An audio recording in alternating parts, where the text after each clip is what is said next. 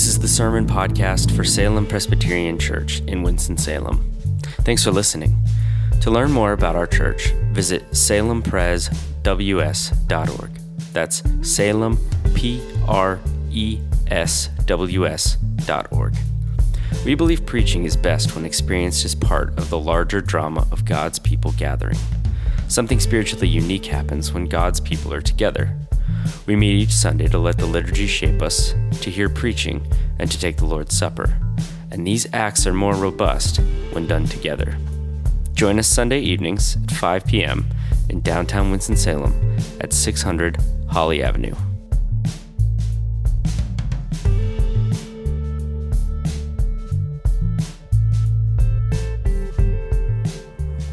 All right, good evening. Philip, can you hear me all right over there? Sound okay? Okay. And then way over in that corner, can y'all hear? Okay. All right. As Austin said, I'd love to get a lot of emails with prayer requests. So just scan that little box that says newcomer, or just email me at ben@salempresws.org and send me your prayer requests, and we will pray for you. It's remarkable that on this very evening, this would be our passage. That was not planned by any human. It was planned by God. It's extremely providential that just before the election, we would hear this passage. And this is the passage that has most shaped Christian thinking about how the church and the state interact than any other passage in the Bible. It was very important to the founding of America. And it has, for millennia, informed the way the church has thought about politics. So this is the passage that God has given us tonight, and it's obviously very relevant. And the question is, what is the relationship between the church and the state? It's a very important question to keep in mind when you vote, if you haven't voted yet. What is the relationship between the church and the state? Not just in America, but throughout all time, for 2,000 years, and all around the world. And I want to say two things about this. Number one is the church is always in exile. The church is always in exile. The church is never meant to rule the state. So the theocracy, the idea of a theocracy is not a New Testament idea. Number two is that in exile, the church's role is to still be involved with the state, to bless the state. Even the Roman Empire or the Babylonian Empire. Certainly we can bless the American Empire. So we're supposed to be in exile, and we're supposed to bless the state. Those two things. First of all, in verse 2, and I'm reading here from the New Living Translation. So if you have an ESV or an NIV or the King James Version or whatever, I'm reading from the most easily understandable translation. It's called the New Living Translation. And Paul says in verse 2, anyone who rebels against the authority of the state is rebelling against what God has instituted. Think about that. Anyone who is rebelling against the authority of the state is rebelling against what God has instituted. This assumes the church is not running the state. This is not Calvin's Geneva, if you know about that, where the church essentially took over the role of running the state. This is not Israel in the Old Testament, where the church was essentially running the state. The church here is so marginalized by the Roman Empire that she is actually tempted to rebel, and so Paul has to say anyone who rebels is rebelling against God. So obviously the church is not running the state, the church is being persecuted by the state. So the emperor is Nero. You might know about Nero, not a good man. You might not like Donald Trump. I can assure you that Emperor Nero is a lot worse as a ruler. And so Christians are being marginalized. They were losing their jobs because they would not pledge an oath to Caesar as God. They were no longer really allowed to be in the military because they wouldn't make that oath. They were probably being kept from the Roman baths and the Colosseums and all the sporting events of Rome. They were not allowed to be in the Senate anymore. So that's the situation of the Roman Christians here. Paul is writing right into the heart of the capital of Rome. And the church in most places in the world today and throughout church history has been in exile, just like this church in Rome was in exile. They were not at home. Our home is a different world. Our home is in heaven. We're in exile here. And so, although it is becoming more and more true of the church here in the West, especially in Europe, we currently don't really feel like we're in exile. And this happened because of two things.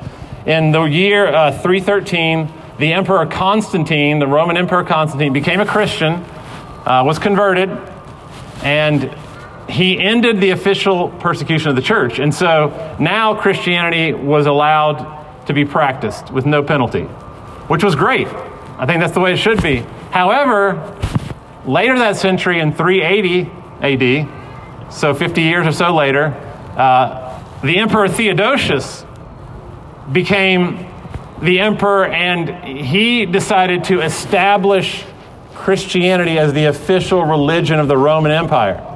And from that point on, Christendom, this thing called Christendom started, where essentially the church began to be running the state or in cahoots with the state. And from that idea, you get all sorts of ideas of coercion. You get things like the Crusades, you get witch trials, you get the Inquisition, you get conquistadors, and this whole litany of terrible things that happened because the church went from being in exile to being the authority. That was a bad thing, and it's still having repercussions today. But this passage assumes that the church is not an authority. Everyone must submit, verse 1, to governing authorities. Everyone must submit to governing authorities. Now, right now, I think this is very hard for us simply because of what's going on in politics. But I say to you that if you're worried about Trump or Biden winning on Tuesday, and I know that some of you worry about one and some of you worry about the other, I can assure you that neither of them will light you on fire, as the Emperor Nero did to Christians in his garden parties. He would use them as torches and light them on fire. That's not going to happen. And so, if the Roman Christians could submit to Nero, we can submit to whoever wins the election. I think we can do that. Having said that, I would say the church in America is in for a serious submission challenge, if you will, as Christians begin to, I believe, lose social status. Not in Winston-Salem yet, but maybe if you live out in California, Silicon Valley, Seattle, Boston, D.C., Manhattan. I think that it starts mostly in academia, in the universities, kind of trickles down to big tech. I think it's going to come even to other industries, even blue collar at some point, but it's coming. There's no doubt about it. It's on the horizon. Not persecution, but marginalization. And we are still called to submit in that context. We're not called to virtue signal, like look how much we're suffering. Look at us evangelicals suffering. No, we're not called to that. We're not called to complaint. They're taking away all our freedoms. That's not our call. Our call is to submit. And not only submit, but this is now point 2, but to bless. To bless the state. To positively engage in the very state that will be marginalizing us. To positively engage with the state that sees us perhaps as the enemies, as not good for the state. That's what Daniel did. If you know the story of Daniel, when he was a ruler of Babylon, although Babylon had terribly persecuted Israel, Daniel still worked for the Babylonian government and helped the government to flourish. So, number 1, the church is in exile. Number 2, in exile, we are called to bless the state. And that's exactly what Jeremiah told the exiles in Babylon. This is a famous passage in Jeremiah 29, the prophet Jeremiah writing to the Jews in exile, who are being persecuted very badly. Jeremiah says, build houses, plant gardens, multiply, and seek the welfare of the city, and pray to the Lord on her behalf. For in seeking her welfare, you will find your welfare. And that's what we're called to do to Winston-Salem. To seek the welfare of our city in any way we can. Notice verse 4, Paul says the authorities are God's servants, sent for your good, not for your bad. So be grateful for government workers who make this city go. Be grateful for garbage collectors. Be grateful for firefighters and postal workers. Don't take them for granted. Verse 7 says, give respect and honor them. That is the posture of the Christian to the government worker, is respect and honor. And so you should ask yourself, have you ever thanked any person who works for the government? Have you ever gone to the DMV and thanked the person who wasn't helping you, that should have been helping you? Have you ever been to any government official and thanked them for serving you? That's what Paul is saying to the Roman government. So even like a note or a gift of money or a word of praise or encouragement is what Paul would encourage from us. Not complaint, but gratitude. And if you think about what Joseph did with Egypt, where, again, in exile, Joseph, who was an Israelite, used all of his wisdom to bless the empire of Egypt by storing grain for them and making sure they didn't go into famine. I saw a beautiful example of blessing the state when I worked at Redeemer, which is another church in town. So when I worked at Redeemer, we did this thing where, I wish we had done it more than once, we only did it one time, where we held this gathering for all the public school teachers in the county. And we had, I think, 200 plus show up, maybe 250. So it was amazing. And we ordered hundreds of Chick-fil-A meals. We served them Chick-fil-A in the cafeteria. We hired a guy named Gary Chapman who wrote the 5 Love Languages, pastor in town. He came and he talked about how you can use the love languages of the teacher. And we also celebrated teachers. We asked all first-year teachers to stand. Everybody applauded. And we asked all teachers who've taught 5 years to stand, and we applauded even more. And then we asked teachers who have taught for 25 years to stand. And just the whole place went crazy, and there were people crying. And there were so many people who thanked us afterwards, public school teachers. But you don't have to go that far. You can just pay your taxes. That'd be a good start. Just pay your taxes. Paul says in verse 6, pay your taxes. Government workers need to be paid. They're serving God. Pay your taxes. That's a command from the Bible. Again, this is Rome. And when you pay your taxes, how often do you ever think about the government workers that you're paying? Paul says that. Pay your taxes. Government workers need to be paid. They're serving God. Give to everyone what you owe them, he says. And that's the teachers. I mean, when you pay your taxes, think about a teacher. Think about someone who works on a road crew. Keep their faces before your mind. Or bus drivers. Or policemen. Or policewomen. Or judges. Or military. Those are not the bad guys. Verse 4 says, they are God's servant, sent for punishing those who do wrong. Now, our justice system is not perfect. It has problems. There's corruption there. I believe there's systemic corruption there. But it is better than anarchy, I can assure you. Now, I haven't been to countries that live in anarchy, but I did look up the top 10 countries struggling with lawlessness. And Pakistan, Afghanistan, Colombia, Venezuela, Somalia. If you went to these places, you would see why a justice system, however bad it is very needed. And remember that these are Roman centurions that are merciless centurions that the Roman Christians are called to subject themselves to willingly put themselves under the authority of. So we are called to respect and to honor our justice system. And one really good way to do that is to protest the justice system. It's a very important part of honoring and respecting the system. Is sometimes the best way to bless the state is to protest its injustices, which we as people who live in a democracy are able to do. Peter, the Apostle Peter, refused to be silent when the authorities told him, you've got to stay silent. Acts 5:29, he answered, we must obey God rather than the state. Sometimes you do have to disobey the state. In Exodus 1:17, the Hebrew midwives, these are midwives that are giving birth to Hebrew children, they were told that they had to participate in the state's oppression of the Jewish people, and they refused. They didn't do it. It says the midwives feared God and did not do as the king of Egypt commanded them. And then you've got Rahab, who hid innocent people in her home to protect them from the state. And so you might know the story of Corrie ten Boom in the book The Hiding Place, where she hid Jewish fugitives in her home and told the Nazis who came to her door that there was no one that she was hiding. Sometimes you have to do that.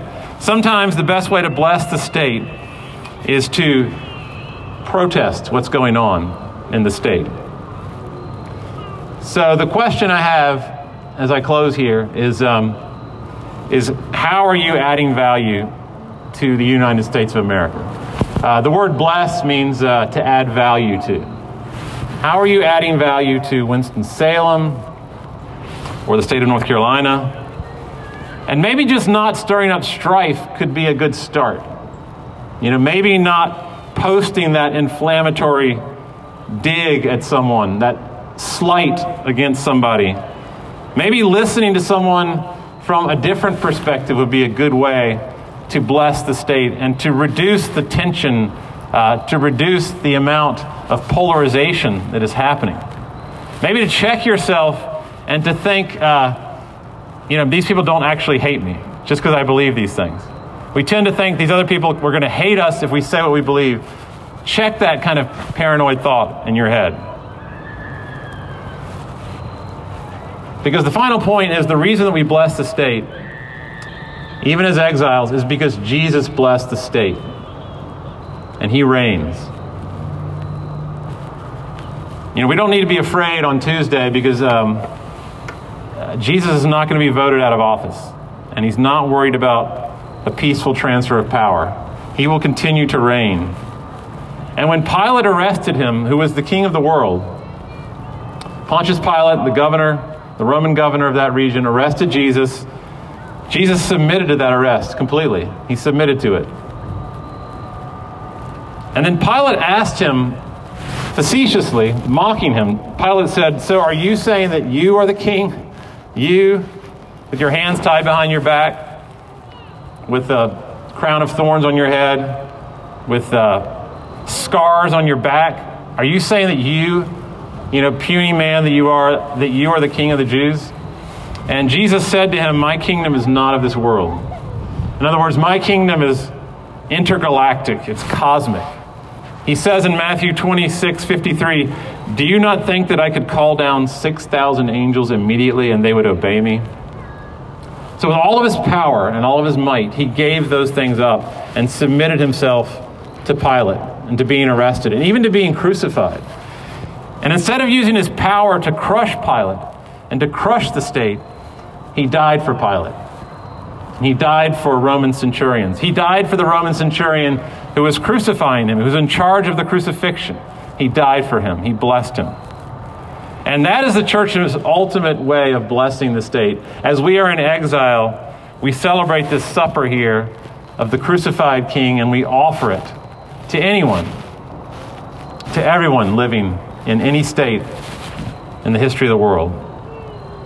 So we're going to take this meal now as a peaceful act of protest to the oppression of the state, and every state is oppressive. And yet we say tonight, we bless you, we love you, we love our city, we love our state, we love our country. And this is the King of Kings here, who is giving his life for all people. And so everyone is welcome to come and participate in this supper. You're all called by Jesus to come and to eat and to drink of his body and blood. But we also want to always acknowledge, as Austin did earlier, that we know people are here tonight who don't believe in Jesus, who are not comfortable yet saying that Jesus is mine and I am his. So that's you. Feel no